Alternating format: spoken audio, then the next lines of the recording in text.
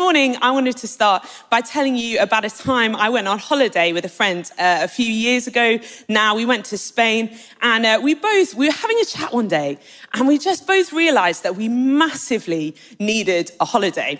And the following week was half term, and quite spontaneously, we were just like, well, let's just book it off and go on a holiday. And I'm normally quite a planned person, so this felt like quite a big deal for me. But anyway, we booked this holiday. We got a lovely Airbnb really close to the beach in Spain. We got cheap flights, and a few days later, off we went. And it was a really lovely holiday. We had a fantastic time, although I did manage to burn my entire back on the first day, and it was very painful. Make sure to always reapply sun cream. But we did have a fantastic time, although I still do feel a little bit guilty about that holiday, because it was quite clear that I really needed some time off, because my friend, every day she would be up, she'd be ready and raring to go off to see the sights. And I would be asleep in my bedroom until about midday. I spent most of this holiday with her catching up on sleep. And as you can tell, I still feel really horrendous about that. So if she's here today, I'm still very sorry about that. But to be honest, I was just really, really exhausted. And I wonder if you've ever had an experience like that. Maybe you are here today or you're tuning in, and that's actually exactly how you're feeling right now. And recently I listened to a podcast conversation between social psychologists Brené Brown and Amy Cuddy on this idea of pandemic flux syndrome. And though hopefully many of these things are behind us by now, what they have seen is that the impact of things like learning how to do our jobs or our degrees online, or homeschooling kids, or having to deal with the constant back and forth of lockdowns and the difficulty and uncertainty of the pandemic has left many of us coming out the other side feeling quite exhausted and in a place of heightened anxiety and unease. I don't know, maybe that resonates with you. But whatever impact the pandemic has had on us as individuals, the reality is we already live in a world that is full of busyness, where there is constantly stuff that is vying for our attention. And this sense of exhaustion and anxiousness maybe doesn't actually feel that new to many of us. But what I want us to think about this morning is that the Bible teaches us that there is another way to live. Instead of living in this place of always feeling in need of a rest, there is a way of living out of a place of rest. It teaches that in Jesus we can find true rest, not the physical kind that you get from going on a holiday, but the kind that revives us from the inside out. Rest for our souls that goes beyond every circumstance. So we're going to focus on a particular chapter in the Bible today. We're going to be reading through Psalm 23, which may be a psalm that you know. If you don't think that you know it as we read through it, you may well recognize it. But it's a psalm that was written by King David. Now, David, he was no stranger to challenging circumstances. He faced up to the giant Goliath, and maybe many of us know that story. But also, he experienced things like multiple people wanting to kill him. His best friend was murdered. His own son tried to usurp him and take the throne for himself, among many other things. David's life was a little bit like an ancient soap opera. He had a lot of stuff going on, and he knew what it was like to experience difficult times. But in the midst of all of those things is when he wrote many of these psalms, songs of worship and praise to God. So we're going to read together, we're going to read Psalm 23, and we're going to read the whole chapter, and then we're going to dive into it. So it says this: "The Lord is my shepherd, I shall not want. He makes me lie down in green pastures. He leads me beside still waters. He restores my soul. He leads me in paths of righteousness for his name's sake. Even though I walk through the valley of the shadow of death, I will fear no evil, for you are with me. Your rod and your staff, they comfort me. You prepare a table before me in the presence of my enemies. You anoint my head with oil. My cup overflows. Surely goodness and mercy shall follow me all the days of my life, and I shall dwell in the house of the Lord forever.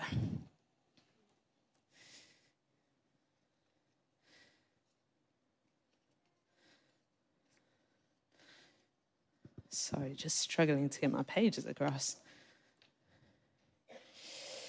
So David, he writes that the shepherd restores my soul. You know, God, he wants to restore our souls. He wants to bring us peace and rest in amongst the chaos of life. And you know, that sounds amazing, doesn't it? That sounds really good. But what does that even look like?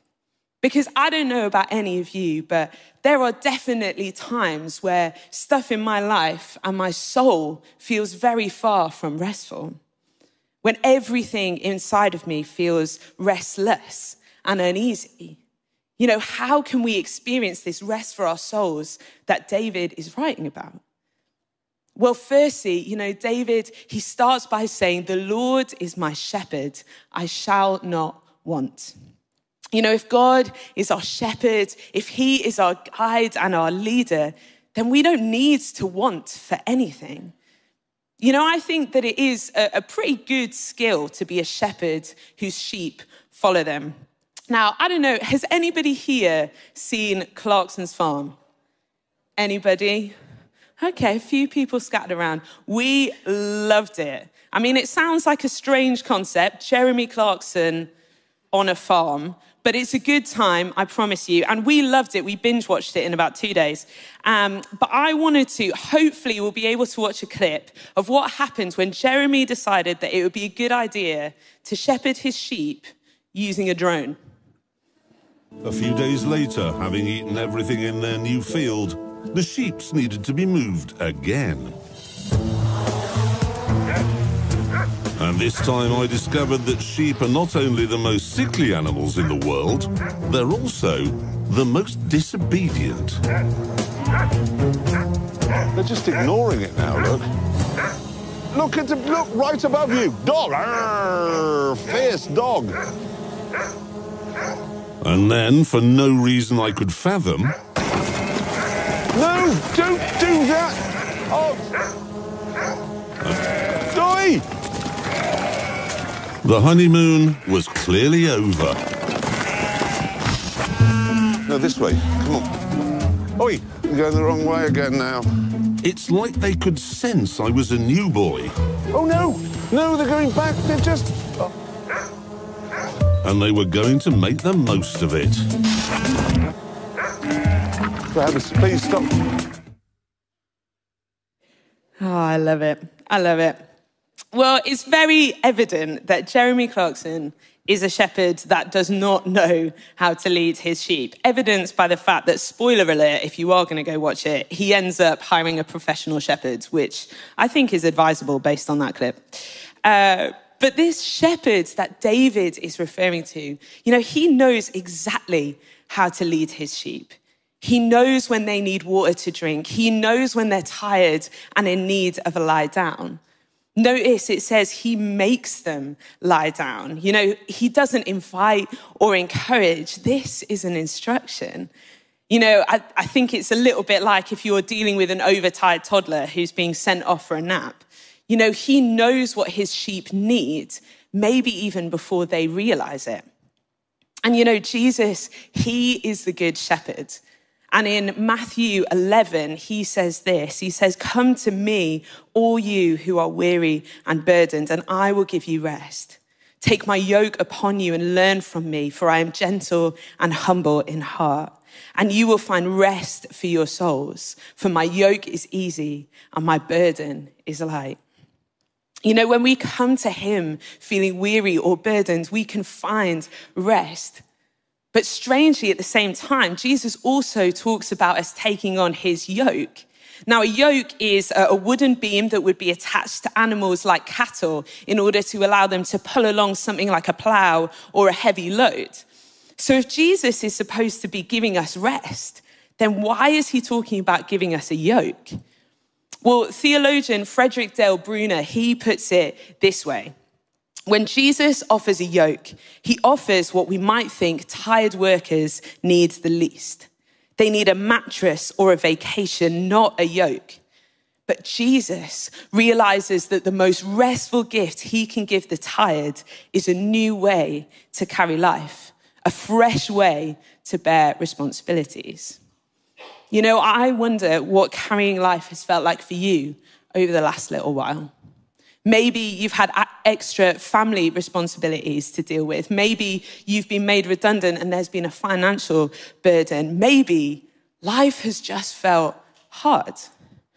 You know, this year, my parents, they decided to move cities in the middle of the pandemic. So they moved from Newcastle, which is where I'm from, all the way down to Birmingham. And to be honest, at times, it was pretty chaotic, as you can imagine. You know, my dad, he started a new job in Birmingham in January, but they weren't able to sell their house in Newcastle until May. So for 5 months, when he needed to get to work, he had to travel 200 miles to get there. And then once they finally sold their house, it took another 5 months for them to get the keys to their new house. All the while, my dad had to stay in Derby with family and commute from there. And my mum's a teacher, so she had to stay in Newcastle with some friends so that she could also get to work. And on top of that, all of this stuff was happening with the background of having experienced multiple family bereavements over the last year. But, you know, when I would call my mum up to chat and just, you know, how are you doing? The one thing that she would always say to me was, Amy, God is in control. You know, my mum, she loves Jesus so much, and she's had her fair share of challenging circumstances in the past. But because of that relationship that she's built up with him over many years, she's able to have the confidence that in every circumstance, he is in control and she can rest in him. You know, life, it comes with all kinds of ups and downs, but what the Bible tells us is that we have a shepherd who is willing to help us carry these things, and in such a way that we can live more freely without feeling the weight of them. So that's how David starts. The Lord is my shepherd, I shall not want.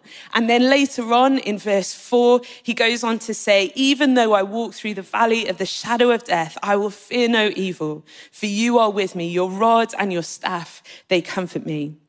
You know, David here, he's speaking in a metaphor, but he really did know what it was like to go through the valley, to experience real life or death situations. And yet he's talking about having no fear. You know, recently, as I was reflecting on this passage, it reminded me of something in Martin Luther King's book, Stride Toward Freedom. The focus of the book is surrounding the Montgomery bus boycott that happened in 1955 and 56. And that was a campaign that started when Rosa Parks, an African-American woman, was arrested for refusing to give up her seat on a bus to a white person under segregation laws at the time. And he recalled that as the protest went on, the death threats started rolling in to a point at which he was receiving 40 calls a day. And it reached a point one night where Dr. King received a call which said, leave Montgomery immediately if you have no wish to die. Hanging up the phone, this, in the words of Dr. King, is what happened next. I was ready to give up. In this state of exhaustion where my courage had all but gone, I decided to take my problem to God. With my head in my hands, I bowed over the kitchen table and prayed aloud, I am afraid. I am at the end of my powers. I have nothing left. I've come to the point where I can't face it alone. At that moment, I experienced the presence of the divine as I had never experienced God before. It seemed as though I could hear the quiet assurance of an inner voice saying, stand up for justice, stand up for truth, and God will be at your side forever. Almost at once, my fears began to go. My uncertainty disappeared. I was ready to face anything. You know, it must literally have felt like he was walking through the valley of the shadow of death. But through the quiet assurance of that inner voice saying, God will be at your side forever, the fear that had caused him to almost walk away, all of a sudden just disappeared. You know, that experience, it didn't bring an end to the evil that Martin Luther King was facing. You know, 3 days later, a bomb went off at his home and his family only narrowly escaped. But that moment alone with God, in which Dr. King was able to bring his fears before him, it gave him the strength to face what had happened and to carry on. You know, the shepherd's presence, it didn't eliminate the evil, although I'm sure that it could have done. But what it did do is it eliminated the fear. You know, this psalm, it doesn't promise us that we won't still have to go through the valley, but we are offered a shepherd who is willing to walk through it with us. And so finally, David, he finishes off this psalm by saying, you prepare a table before me in the presence of my enemies. You anoint my head with oil, my cup overflows. You know, I imagine most of us probably don't know what it's like to be in a battle, but David, he definitely did. You know, he would have known that a soldier surrounded by his enemies wouldn't have the security or even the time to stop for a full meal. But with this good shepherd in charge, even though there was danger surrounding him, he could rest in the knowledge that his shepherd was protecting him and providing for his needs so that he could face anything that would come up against him. You know, a few months ago, we went to a Michelin star restaurant. Now, I know what you're thinking. We seem like the kind that regularly dine out at Michelin star restaurants. Sadly, not. But it was a gift that was given to us from some friends for our wedding, which was very kind. And yeah, look at that. It was spectacular. It was amazing. And, you know, I thoroughly believe that that's what we're going to eat like in heaven. It was unbelievable. But it was a 10-course meal. And I know. And I wasn't quite expecting when we sat down at 6 o'clock that we would still be eating at 11. It was 5 hours of food.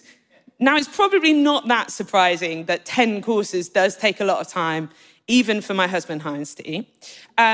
You know, it's a leisurely thing. When you sit down for a meal like that, you can't be in a rush. And I think when David talks about the shepherd laying a table before him, I think this is the kind of thing that he's talking about. You know, he isn't describing a quick snack. You know, this is a banquet that has been laid out before him in order to sustain him for the fight. He's got to take time to sit down.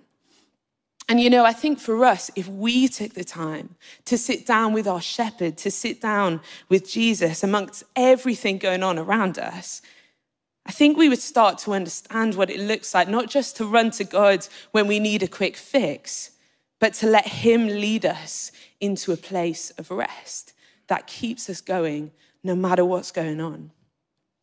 You know, about 3 or 4 years ago, I was just in a place where I just hit a wall, a massive wall.